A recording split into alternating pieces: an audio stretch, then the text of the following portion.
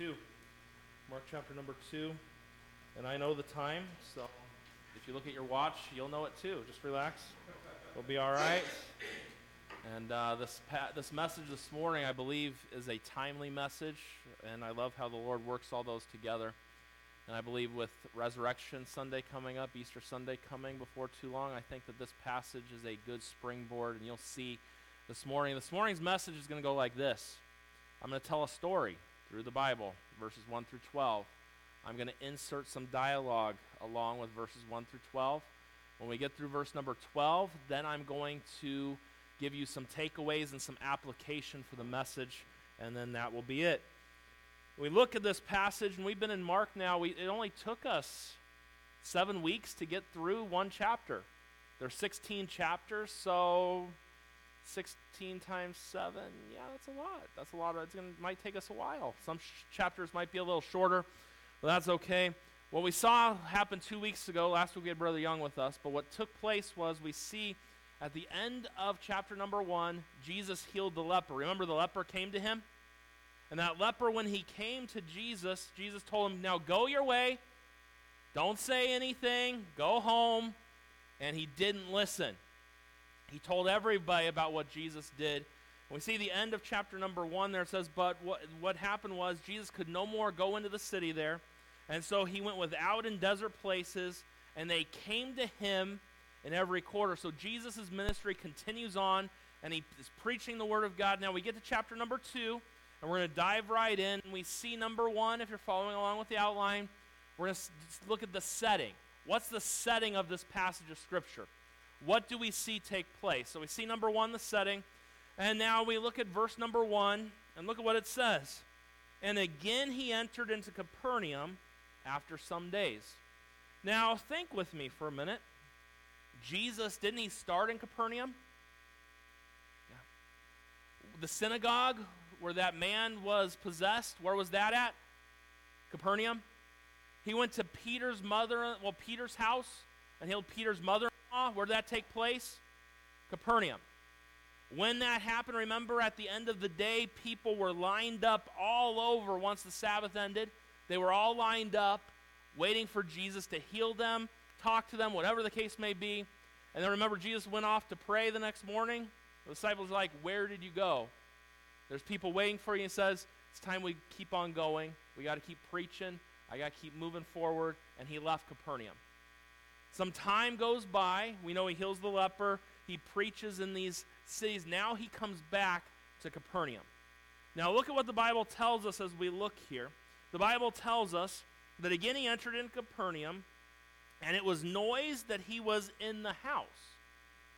What house was Jesus at? It doesn't tell us specifically, but I tend to think it must be Simon's house again, because it's the house. This is the house where he healed Peter's mother-in-law. This is the house where all the people came. He's in the house. And it says it was noise that he was there. Now, people don't have like us today. They didn't, Jesus didn't come walking into town. They grabbed their phone and took a picture of Jesus, sent to all their buddies and said, Jesus is in town, come see him. The local news, ABC 7, didn't come and say, story to report to you tonight, we saw Jesus come back into town. He's at the house again, come see him. No, the city, Jesus came. And the city, it says it was noised abroad, and people got the word that Jesus was in the house. Now, as this takes place, we see, look at what it says in verse number 2. And straightway many were gathered together, insomuch that there was no room to receive them, no, not so much as about the door. Now, look at this. This house was filled with people. Jesus was a crowd magnet. The people came to... Now, I wish that they were coming to him for the right reasons.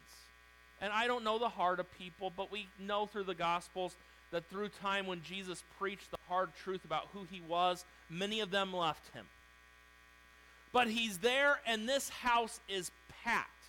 There is no room anywhere. Now, you got to remember, a Baptist preacher might get up and say the room is full, and that could be an exaggeration, okay?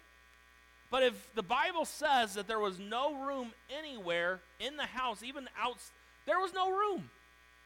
Social distancing was thrown away. There was no such thing as social distancing in this house. There was people everywhere in this house. And the Bible even uses a double negative here. No, not. That's just to give you, it intensifies the situation, lets you know this house was packed with people. So we keep on reading, and the Bible says, and he preached the word unto them. Something of interesting note, if you care about words and things.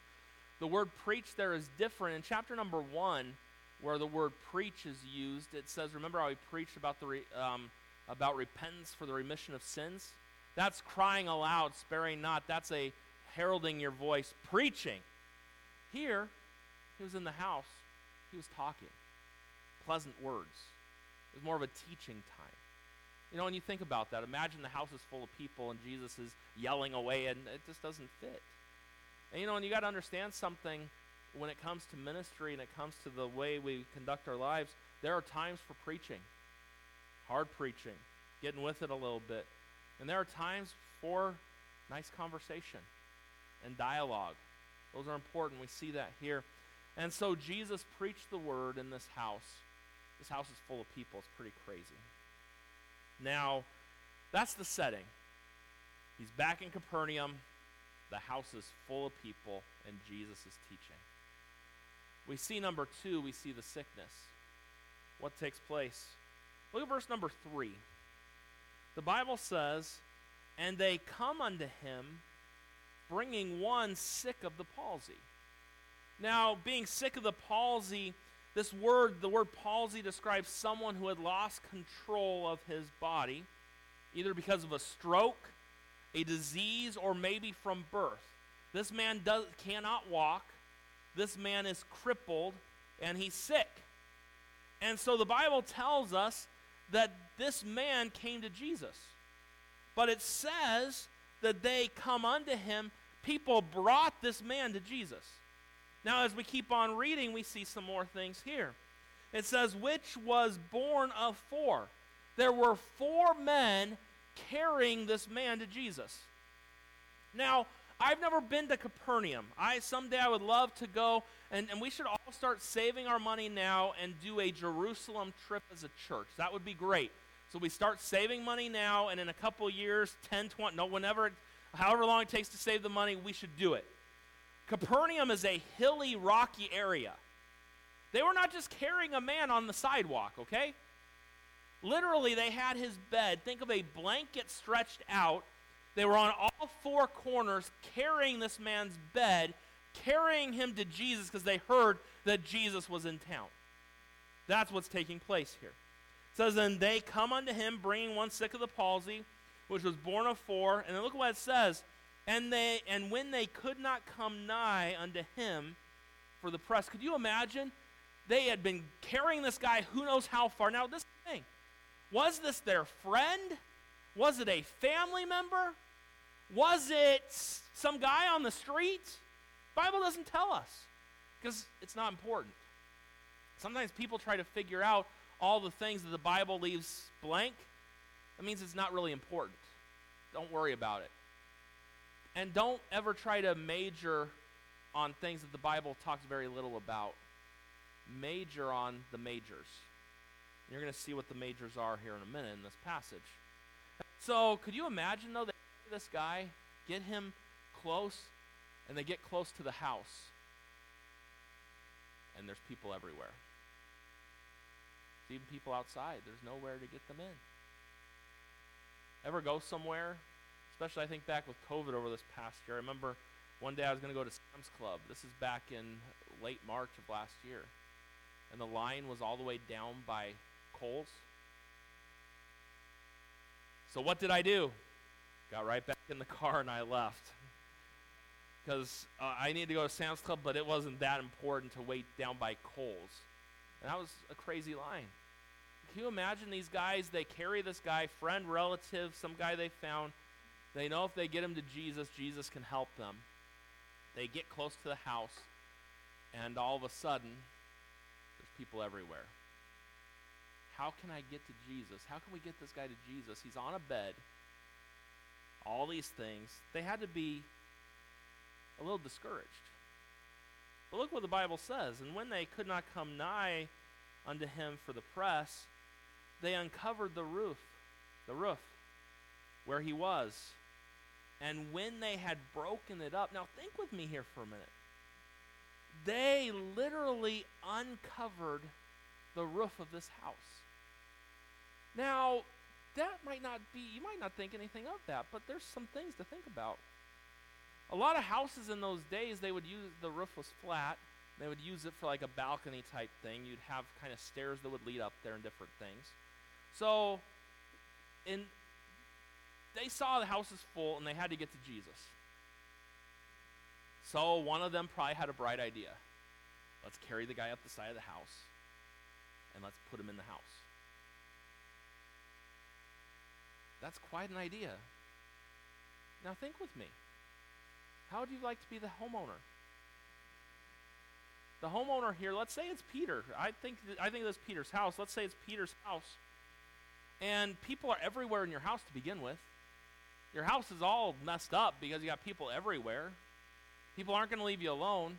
And all of a sudden, Jesus is teaching. In the middle of teaching, dust starts falling from the sky. And before long, the sun is shining in the living room of this house. How would you be if you were at your house and someone was teaching the Word of God? And all of a sudden, the sun's shining down on you in your house. Like, what are you doing?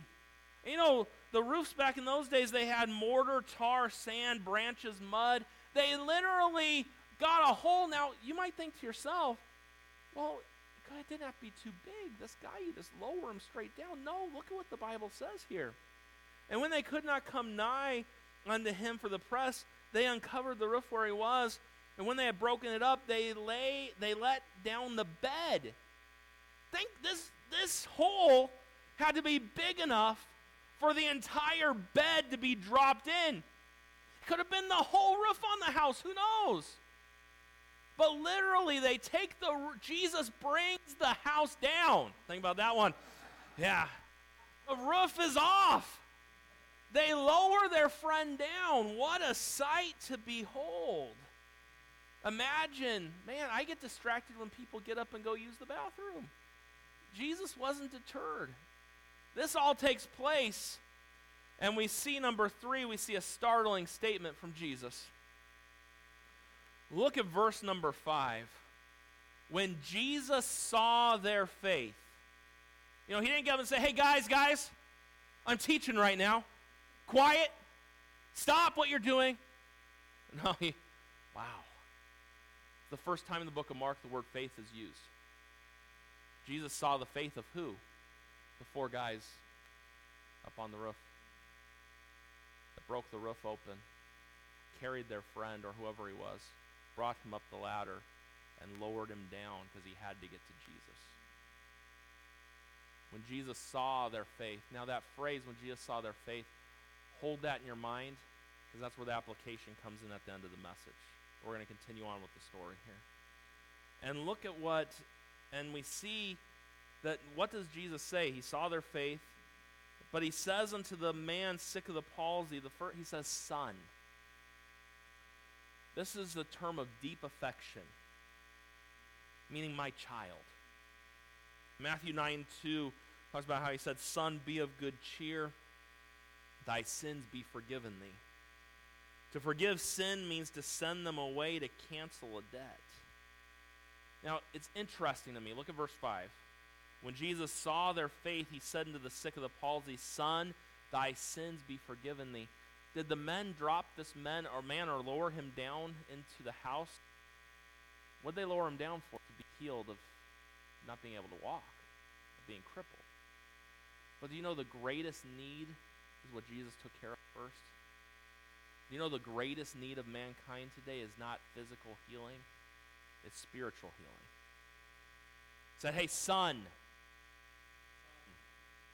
who's welcome to God's family, your sins be forgiven thee. Isn't that just wonderful to think about? Those men that brought him, they thought the greatest thing Jesus could do is heal this man. He'd get up and walk out of here. But Jesus, he saw their faith. And I think the man, you think about this. The man who was sick of the palsy had to have some faith too. You want guys trying to carry you up the side of the house? You're already crippled. What are they going to do, drop you? Or they're going to, we have elevators and things today. There were no elevators back in Jesus' day. He knew that if he could get to Jesus, Jesus could do something. Hey, son, thy sins be forgiven thee. Forgiveness of sin is at the heart of Christianity, and it's the greatest miracle that's ever taken place. Not the healing of the blind, not the healing of the lame, but the forgiveness of sins. Not quite what everyone was expecting. Son, thy sins be forgiven thee.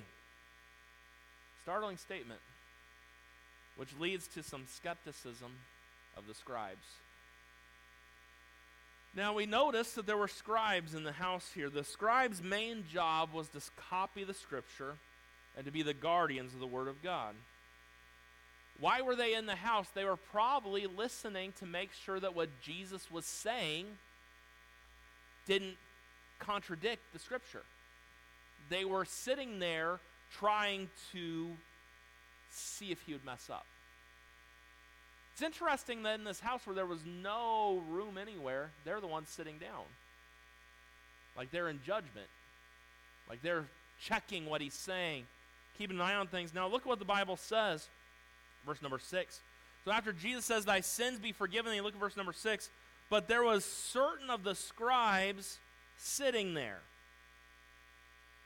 They're sitting there. So there were friends of Jesus in this house. There were enemies of Jesus in this house. Now look at what it says. It says, and they reasoning in their hearts.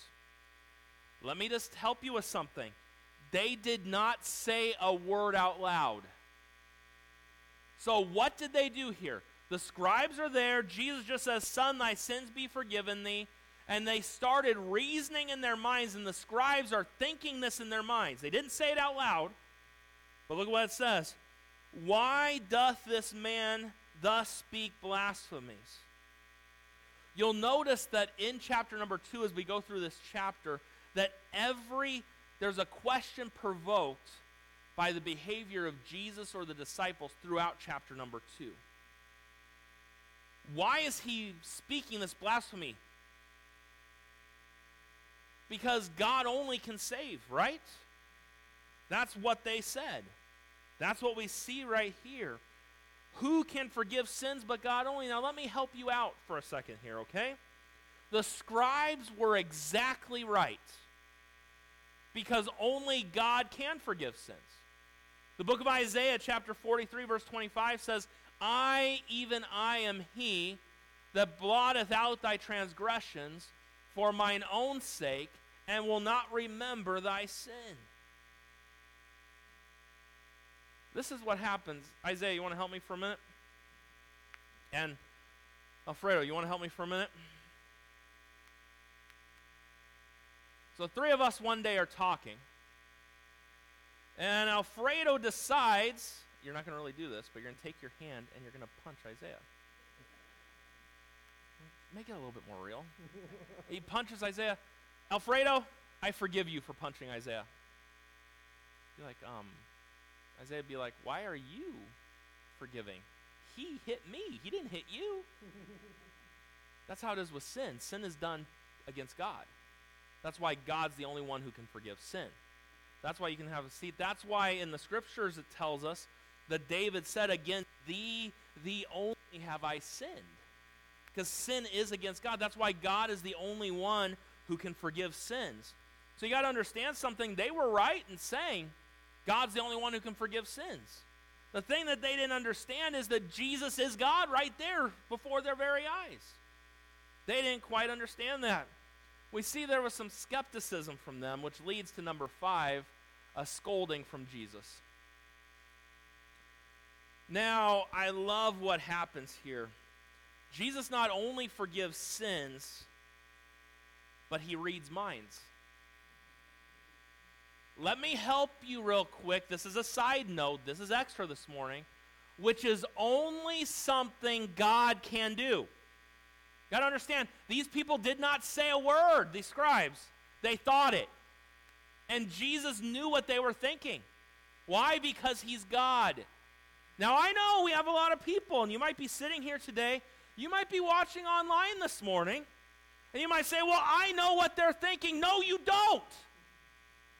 You do not know what someone else is thinking. Quit playing God in people's lives and saying you know what someone else thinks. You don't know. Hey, ladies, you don't know what your husband's thinking. Oh, but I can tell. No, you can't. You're not God. And guys, you will never know what your wife is thinking, okay?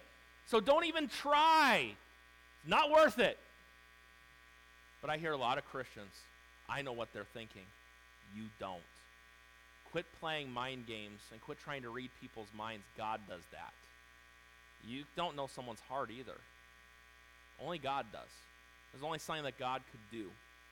We see a little scolding from Jesus. It says in verse number 8, and immediately, there's another one of those times. Doesn't Mark like using the word immediately and straightway? He loves those words. And it says, and immediately, look what it says there. When Jesus perceived in his spirit that they so reasoned within themselves, he said unto them, why reason ye these things in your heart? Imagine being those scribes sitting right there. And you're thinking to yourself, this guy's speaking blasphemy. How does he have the right to forgive sins? And Jesus says, I know what you're thinking. I know exactly what you're thinking.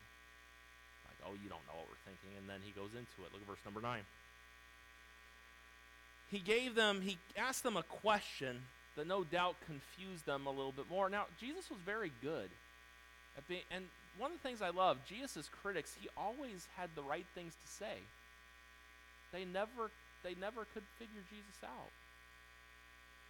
Look at what it says in verse number 9.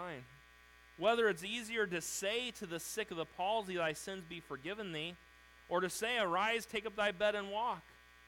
You know, at first glance, you look at that verse and you say, well, it's easier to tell someone their sins are forgiven because you really don't know if they are or not. You can say it all you want. You know, I can say, Isaiah, your sins are forgiven. You don't know if they are or not. You can say it if you want. And that's what Jesus is talking about right here. And you look at this, you look at it and you say it's easy. It'd be easy to say, hey, your sins are forgiven. Or, hey, you get up and walk. It's easy to say it. But both are almost impossible. They are impossible and difficult for man to do. Both are only possible with God. So look at what Jesus does. Look at verse number 10. But that ye may know that the Son of Man hath power on earth to forgive sins. Now, little thought before we go any further. The miracles that Jesus did, his ministry was not the miracles. The miracles were the proof that he was who he said he was. Don't ever miss that. The miracles were not the ministry. There are people, and God can heal and God can do all the things that he wants to. He's God. And in Mark chapter number 1, he healed many, but he didn't heal everybody. He decides those things. Some people focus way too much on those signs, the healing signs, the tongue signs, the different things. They were all meant, as we see here, to show the people who Jesus really was. This was an opportunity for the scribes to see, hey, he really is who he's claiming to be. So it says, but that ye may know that the Son of Man hath power on earth to forgive sins. He said to the sick of the palsy, I say unto thee, arise, take up thy bed, and go thy way into thy house. He tells them, it's interesting, Jesus is the only one who spoke this whole time. Yeah, the scribes were thinking something, but they didn't say it out loud. Jesus is the only one speaking. And he says, whether I say your sins are forgiven you or I say rise up, what's easier? He says the reason that this is happening is so that you can know who I am. And what does Jesus do? He turns to the man that's been lowered through the roof there. He's had a long day. had a long life, says, hey, get up, get your bed, go home. I love that. One of the things that you notice, and something I didn't notice till this week as I was studying this passage, do you realize Jesus tells a lot of people after he heals them to go home? Because faith must first be lived out at home before it can go anywhere else. Let your family see what God's done in you. Powerful stuff. I might park there another day. But it's amazing. We see number 6, we see a sensational cure. Picture the scene. House is full of people. This guy gets lowered in. He's there. Jesus just gets done saying, hey, your sins are forgiven you. The scribes are thinking their whole thing. And Jesus speaks a little bit to them. Then he turns to the guy and says, all right, time to get up. What takes place? Look at verse number 12. And immediately, there's that word again. He arose, took up the bed, and went forth before them all, insomuch that they were all amazed and glorified God, saying, we never saw it on this fashion. The man did what he was commanded. Immediately he got up. This man who maybe from birth, maybe at some point in his life he got sick, that man got up. Can you imagine? I can just picture the scribes sitting there. The man's like, I got to go home, excuse me. And he steps over them and gets around. Can you imagine what they're thinking in their minds right then? We look at this, and Jesus healed him. But the Bible says, insomuch that they were all amazed. Well, who was amazed? It wasn't the scribes. Maybe you want to say it was the scribes. You can say that if you want. But I sincerely believe that those who were amazed were the 4 men on the roof. Say, well, why? Because the end of the verse kind of describes it a little bit. After they were all amazed, they were glorifying God, and they said, we never saw it on this fashion. We thought he was just going to heal him. We didn't realize he would take his sins away as well. That's why it had to be those guys. Now look at what happens. Jesus heals them. They walk out. These men see from up above. The Bible says they were amazed. That means to be blown away, like, whoa, wasn't expecting that. And when the work of God is done, God is glorified. That's the way it works. And we see these guys were just amazed. We brought him to be cured, and he not only cured him and fixed him, but he forgave him of his sins. What a God. That's this passage of Scripture. I want you to go back with me to verse number 5. That's my story for today. And now I'm going to give you some takeaways and some application. We'll be done. Verse number 5, the Bible tells us, when Jesus saw their faith, he said unto the sick of the palsy, Son, thy sins be forgiven thee. What I noticed in this passage, what stuck out to me, was whose faith did Jesus see? He saw their faith. The men up above that brought this man to Jesus. Sometimes Jesus acts in a person's life because of the faith of someone else. We see that in this passage. The best help you can give anyone today is to get them to Jesus Christ. The best help. You know, let's be honest here this morning. Some of you might not like this statement. Some watching online might not like this statement. But sometimes as a pastor, I got to say statements that are true, even if people don't like them. I've heard people tell me for the past year, and there's still some people that haven't come back to church, and that's fine. You do what God leads you to do. But one of the reasons they say they just aren't comfortable coming back to church is they would hate to give COVID to someone else sitting in the building. That's their feeling on it. So, you don't ever go to church. You never witness. It's very hypocritical. So, well, why? For the past year, people still die and go to hell. They do. Hell hasn't changed. God didn't say, oh, there's a pandemic in the world, and so hell's just going to shut its doors for a little bit of time. We're more concerned about giving people COVID than we are concerned about giving people the gospel.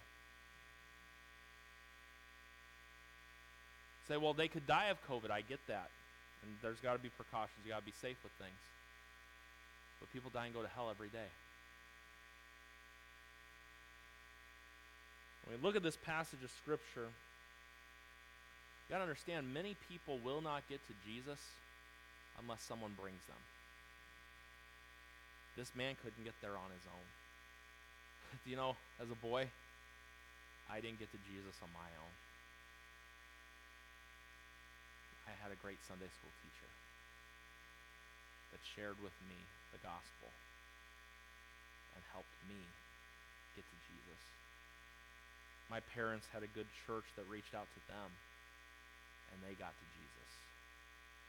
This man couldn't do it on his own, and you got to understand something this morning as we get to the end here and as we look at a couple things. Do we help people get to Jesus, or do we hinder people from getting to Jesus? These guys' faith, their faith was put into action. Remember what it says in the book of James, James chapter number 2? Even so, faith, if it hath not works, is dead, being alone. Yea, a man may say, thou hast faith, and I have works. Show me thy faith without thy works. But I'm going to show you my faith by my works. These men showed great faith. And Jesus saw their faith, and I wrote down 7 traits in these guys that we all need. You say 7, they're going to go quick. Number 1, here we go. They cared. What do we need today? What can help us get people to Jesus? First, we need to care.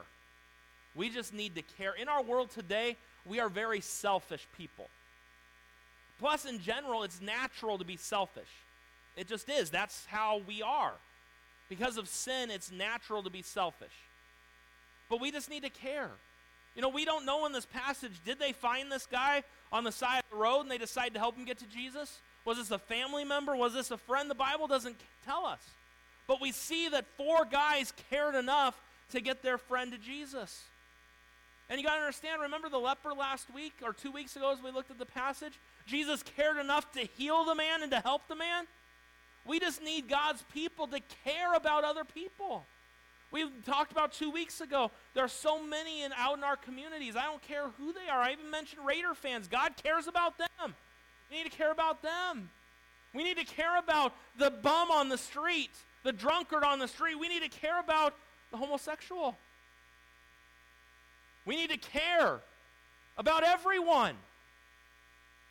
Jesus did. Maybe we need to just ask God, God, help me care. Help me reach out.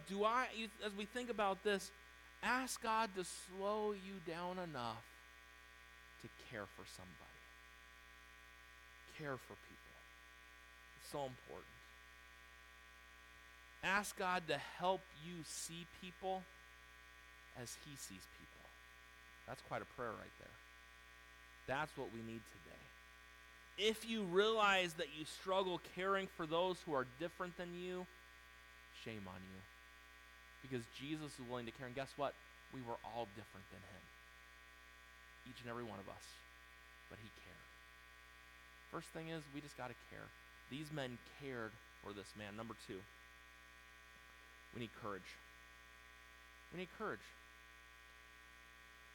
It took tremendous courage for these guys to climb up on the roof with this fella, to tear the roof off the place, and to lower him down. That took courage. I wonder what their families thought of them. I wonder what the people down the street thought of them as they carried this guy. It takes courage. Doing the work of God, doing what God's called us to do. You got to understand, the other part of it is, there was no guarantee that Jesus would heal the guy. Because we read in the last passage that God healed many, he didn't heal everybody. And so faith often involves risk. Have courage in God. It's kind of what the Lord told Joshua in Joshua 1:9, have not I commanded thee? Be strong and of a good courage, be not afraid, neither be dismayed, for the Lord thy God is with thee whithersoever thou goest. Hey, we got to care. We need courage. Here's a good one. We need creativity. Be creative. say, be creative. Yeah, these guys, when they got to the house and it was full, they could have said, well, buddy, we got you as far as we can get you. You got to figure it out for yourself. No. They thought outside the box. But that's not how we do things. I know you don't tear roof off people's houses. That's not a great thing to do to a friend or to someone you don't know. I don't suggest you go tear the roof off their house. But they're creative.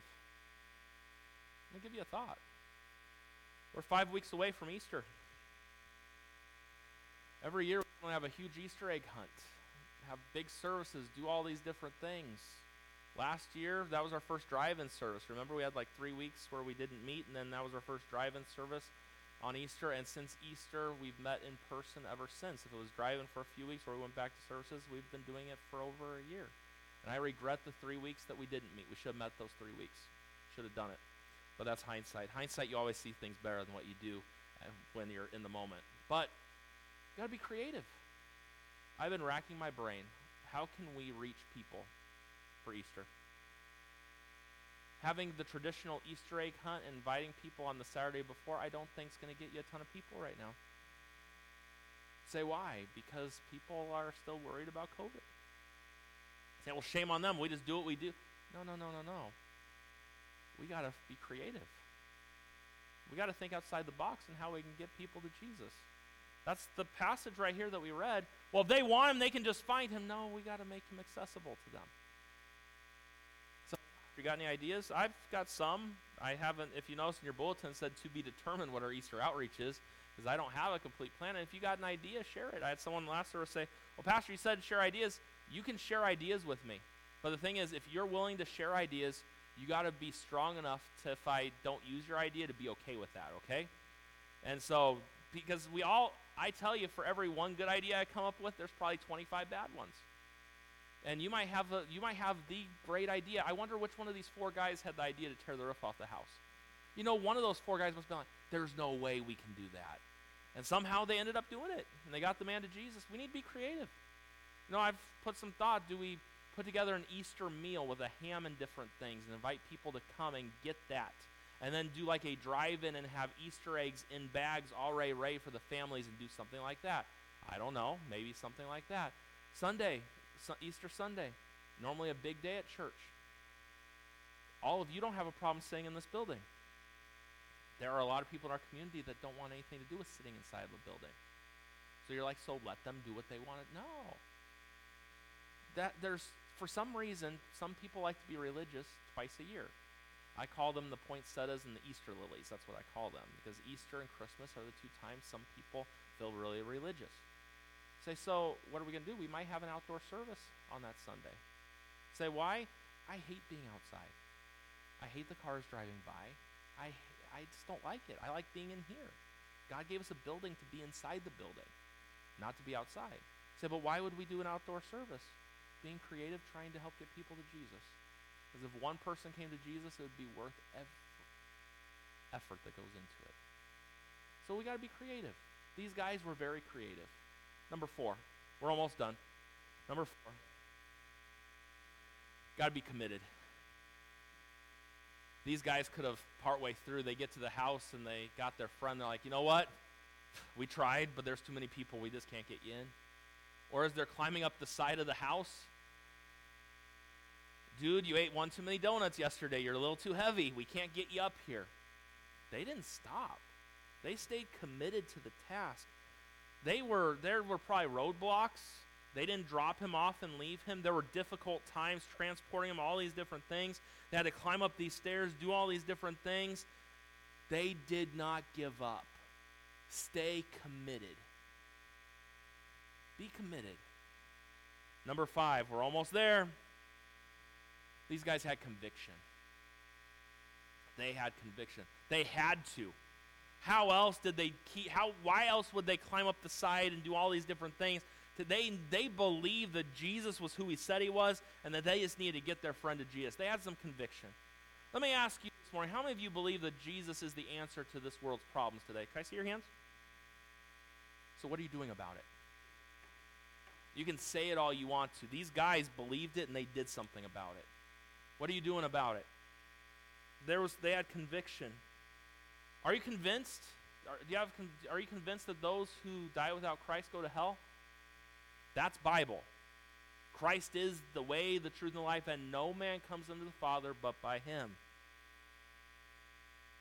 Do you ever doubt and say, well, I don't think that person could ever get... Don't give up on people. Aren't you glad that God never gives up on us? There are times where I want to give up on people. There are. But then God reminds me, Brian, I haven't given up on you yet. And thank God he hasn't given up on me. Let's stay committed, but also let's have some conviction.